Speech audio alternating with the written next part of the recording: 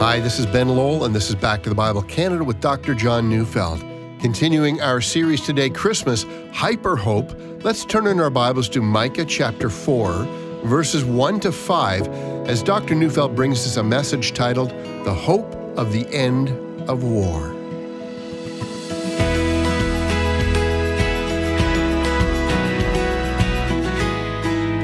Peace on earth. That's what we often sing at Christmas. And yet, Christmases come and go, and so do wars and rumors of war.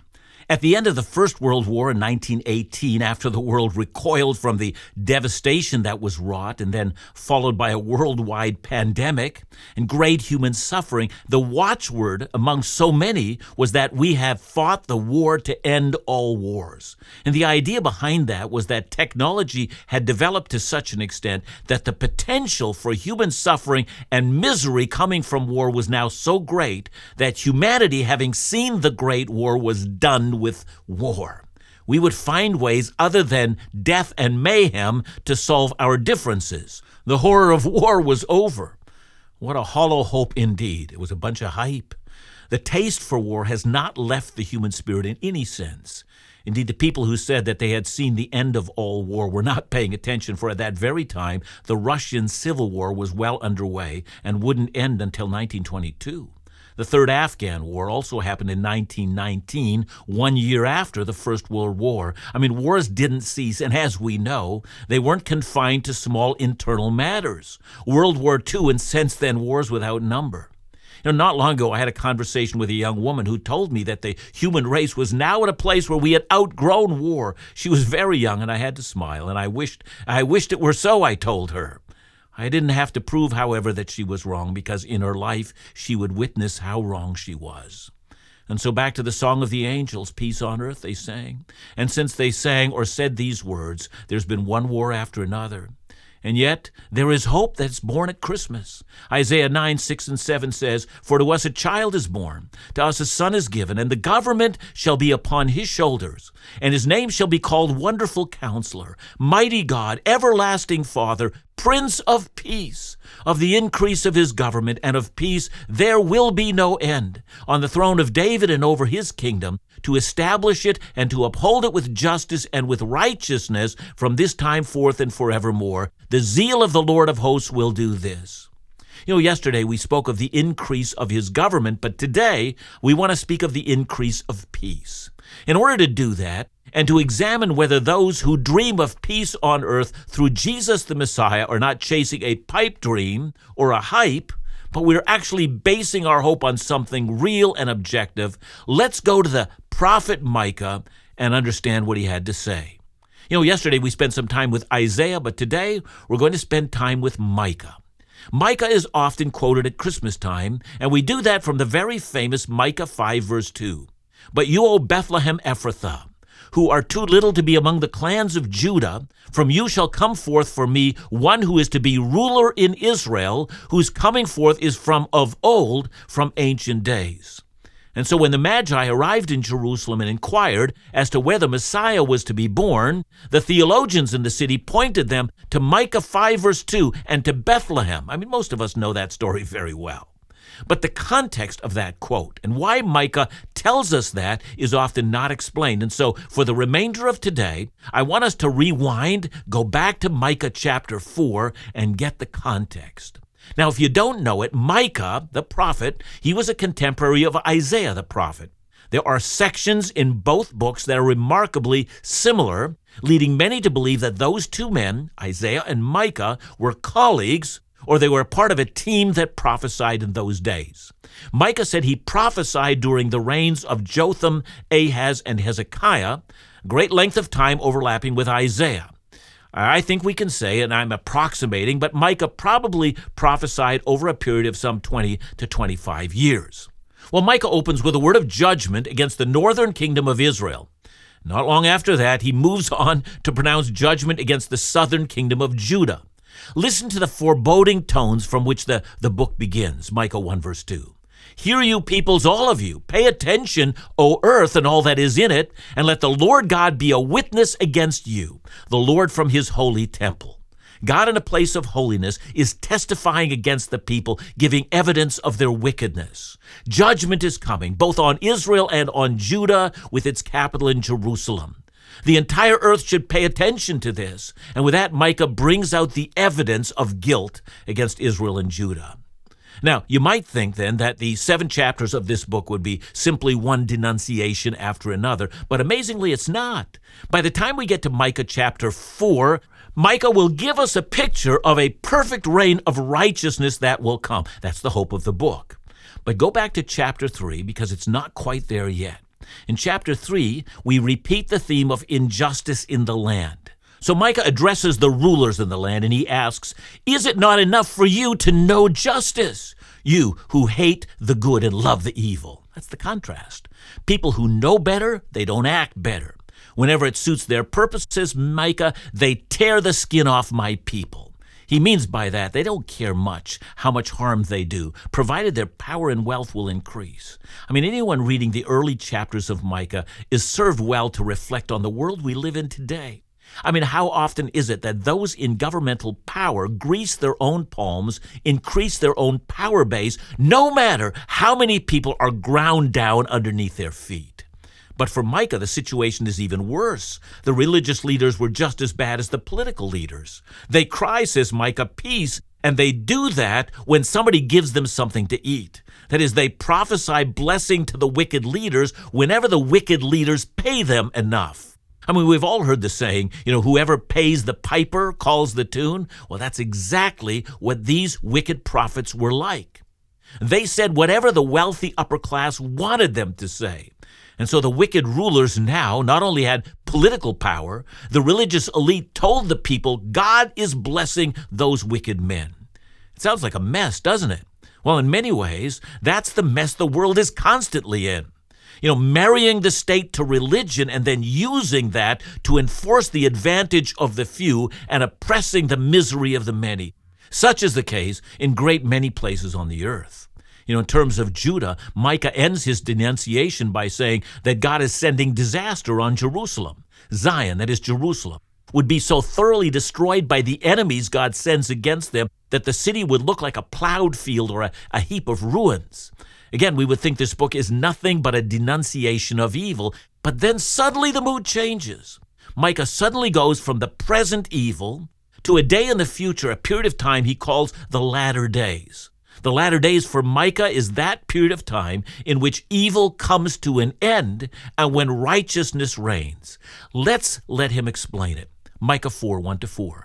It shall come to pass in the latter days that the mountain of the house of the Lord shall be established as the highest of the mountains, and it shall be lifted up above the hills, and people shall flow to it.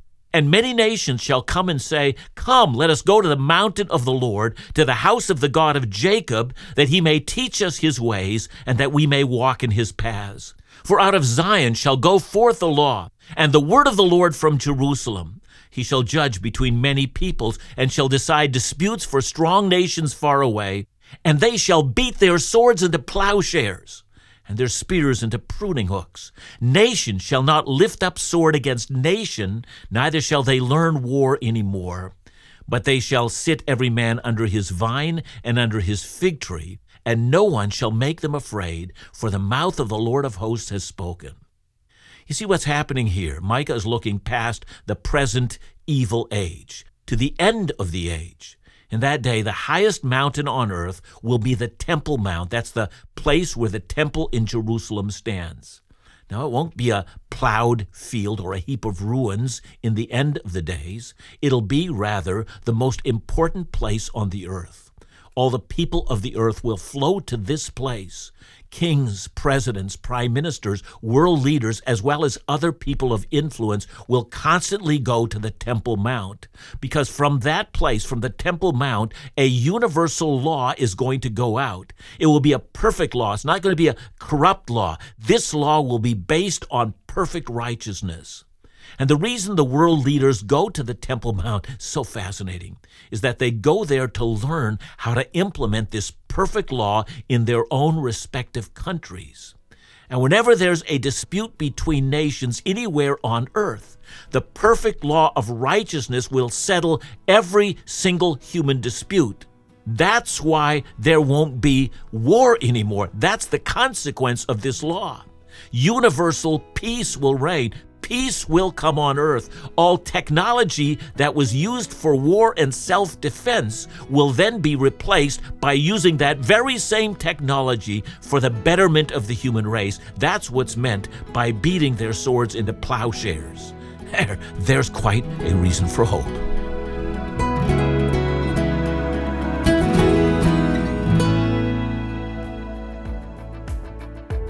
Christmas comes the same time every year, whether we're ready or not. We can't put the season on snooze until we're in a cheery mood. Christmas doesn't wait. It comes to find us where we are, as we are. This year, Christmas arrives to a troubled world. How can we celebrate Christmas in days of tension? It's in times such as these that Christmas is celebrated best. God sent His Son as light and rescue in days of despair and darkness. The Father didn't wait for the world to improve.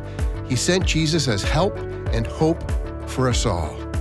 In troubled times, we don't delay Christmas, we run to it. That's our prayer for you this season.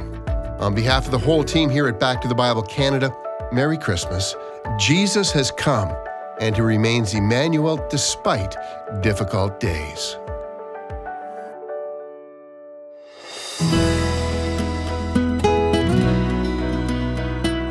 While the hope that's displayed in the book of Micah is audacious and seems wildly impossible, and yet, whatever we might accuse Micah of, we can't accuse him of being naive. The realism of the early part of his book, the unblinking look at evil within his culture, and especially among the ruling elite in his day, that's a penetrating and insightful analysis of his culture. He sees how heartless those in power can be, as well as how religion is used to shore up those who are in power. Micah is not naive. He's a hard realist. But how then can such hope spring from a man who has seen culture at its worst? And the answer is found in chapter 4, verse 2. It says, in the latter half of the verse, it says, "For out of Zion shall go forth the law and the word of the Lord from Jerusalem." I think that Micah believes that the law of the Lord, which, as Psalm 119 says, is perfect. It is, by the way. Micah believes that it is, but it's so much more. It's not only perfect, but God uses this law not just to condemn wickedness, but He actually uses it to govern the earth. Now, it's not that Micah thinks that in some miraculous way in the future, the law of the Lord rules because people suddenly, get a taste for it and an appreciation for it. That's not what he's saying. Look at verse 3. He shall judge between many peoples and shall decide disputes for strong nations far away. That is to say, that in order for the law of God to be obeyed on earth, there must be someone to enforce it. There must be a he. There must be someone who can arbitrate or judge between the people groups of earth. Think about how in our contemporary world, the United Nations was appointed to be a body of nations that would arbitrate between the disputes of people. And it's an excellent theory. Shouldn't there be an international body made up of people who can be objective and propose solutions to world problems rather than simply allow one war to compound upon another? Especially in this day of advanced military technology, when war can so quickly result in a massive death toll. The existence of global international bodies is thought to mitigate this, and in some way it does. But consider, there are permanent member states in the UN with not only profound differences in outlook on human rights, but also this arrangement suits their unrighteous political agendas at the expense of others.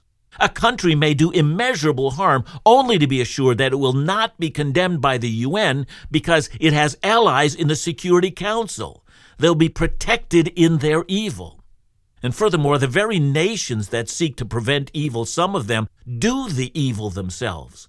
In the end, the United Nations will not prevent nations of the earth from beating their plowshares into swords, that is, to use the best human technology and transform it into weapons of mass destruction. Micah saw someone, a Messiah, who would judge disputes between nations, not simply through raw power, but through both power and perfect righteousness of the law of the Lord. Decisions would be made not on the basis of whose interests are furthered, but on the basis of what is objectively right. Unless someone should ask, who makes the decision of what's objectively right, Micah would respond, God does. And if we should say, well, just who does he think he is? Micah would respond, he thinks he's God.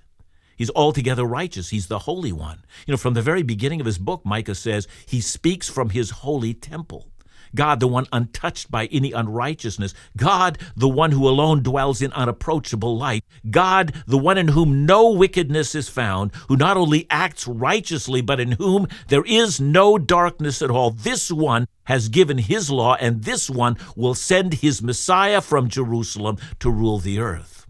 And that leads to a remarkable statement in verse 4. Let's read it again. But they shall sit every man under his vine and under his fig tree, and no one shall make them afraid, for the mouth of the Lord of hosts has spoken. Several things excite me about verse 4. The first is that every man has his own vine or fig tree, and that means it's not the government that owns his or her property, but that every man has a little piece of this beautiful earth that they can cultivate and grow and invest their life into and make it prosperous so as to care for their needs and the needs of their family. Now, someone might say, I can see what you're doing here. You're making a very clever case for private enterprise against socialism. You're probably a right-wing evangelical. To which I respond, who doesn't want to own their own piece of land, or their own business, or their own enterprise in which they can invest and build something? That's a basic human desire. Since childhood, we've all wanted our lives to count for something and to use our skills in such a way that will bring good to ourselves and our family. See, the difficulty comes in when what we have wanted is taken away because of meanness and corruption and power plays and the suppressing of the dreams we had to build something. You just forget your politics. Look into your own soul. That's what you dream for. Micah sees a day when men and women can do this very thing, tend their own piece of property without the fear that the investment of a lifetime will be robbed from them.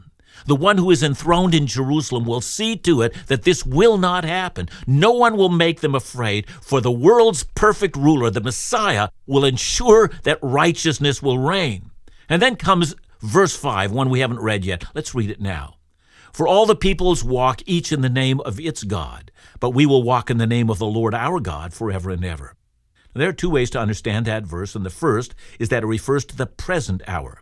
That is, in the present, all the nations may walk in the name of their gods, but we, the people of faith, will continue in faithfulness to the God who has made promises that in the end righteousness will reign in the earth. But a second way of reading this is to say that Micah is looking forward to the future, to a time that he has already called the latter days, the days when the Messiah rules. After all, Micah has not been describing heaven, has he? He's spoken of a day when there are indeed disputes between nations. How will heaven, when sin is vanquished, have disputes between people? There won't be. For in the last era, when the kingdoms of this world ultimately become the kingdom of our Lord and of his Christ, when sin is ultimately and finally defeated, then all of our actions, those of us who are saved and brought into the eternal kingdom, all of our actions will be for the glory of God and for the good of one another. But Micah sees a latter day when sin is still present, when nations threaten war. But the one who sits in Jerusalem rules them, as Psalm 2 verse 9 says, with a rod of iron he enforces the perfect law of God. In that day, when nations would rebel, but when they find one enthroned in Jerusalem to be stronger than they are, that one will enforce his rule on them. In that day, though all the nations of the earth still cling to their gods and goddesses, says Micah, we, the people of God, will cling to the one true God and to his Messiah. Kathy and I, my wife and I, have Micah 4 verse 5 engraved onto our marriage rings. We made that commitment at our wedding. In the world in which we live as husband and wife, regardless of the winds of change we will see in the future, regardless of the affections of the people of this world, regardless of where the world goes, whether it will exemplify righteousness or wickedness, we, the two of us, would walk in the name of Yahweh, the God of Abraham, the God of Isaac, and the God of Jacob, and the God and Father of our Lord Jesus Christ. That was our commitment when we married. That is, the people of God are distinguished not by their desire for world peace, but rather they are distinguished by their desire to know God, to love God, to submit to God, and to walk in His perfect ways. And so that's the future that Micah speaks about. And we know, of course, that after those days, that is, after the millennium, there will be a rebellion against the one who reigns in Jerusalem, and the Messiah will slay them, and they will be no more. The unrighteous will then be assigned to the eternal punishment, and the righteous will find their place in the eternal kingdom. But back to Micah. When will this ruler come?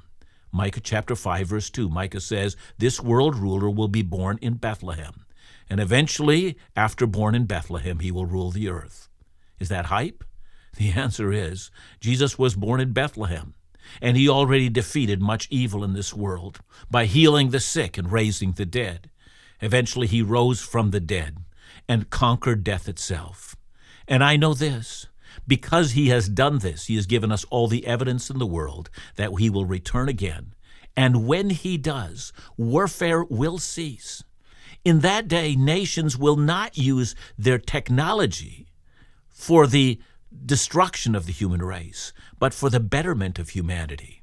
That's the hope. It's not a hype. The one who promised it demonstrated his ability to do that very thing. If death has been defeated by Jesus himself, and if he is indeed the Messiah who is to come, can he not defeat all other things? This is genuine hope. This is not hype. Upon this we stake our lives. Whether the nations believe or not, whether they walk in the ways of God or not, it matters not.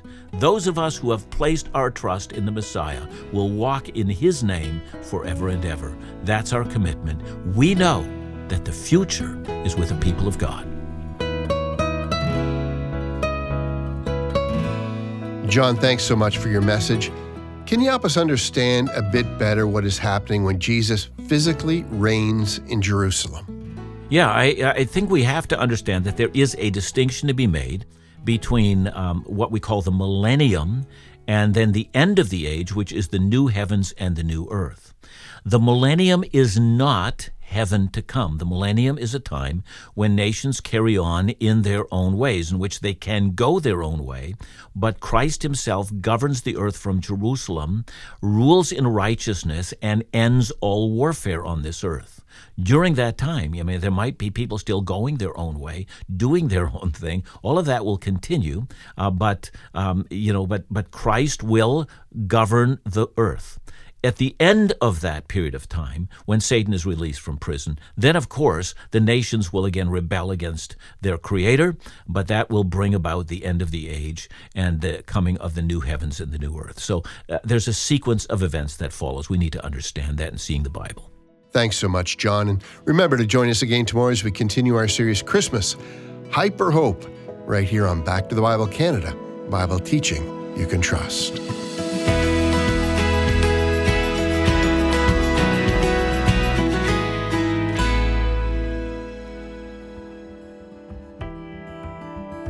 Hi, Dr. John Neufeld here. Right away, thank you so much for listening, supporting, and praying for Back to the Bible Canada. This year, I've been privileged to share God's Word around the world, and I've never been more convinced of the importance of the mission of Back to the Bible Canada. But I know this, I wouldn't be here, and this program wouldn't exist without your help. Truly, it's such a joy to study God's Word with you. This month, the ministries of Back to the Bible Canada share a goal of raising $517,000 by December 31st. Can I ask if you're able to consider a gift to support this ministry?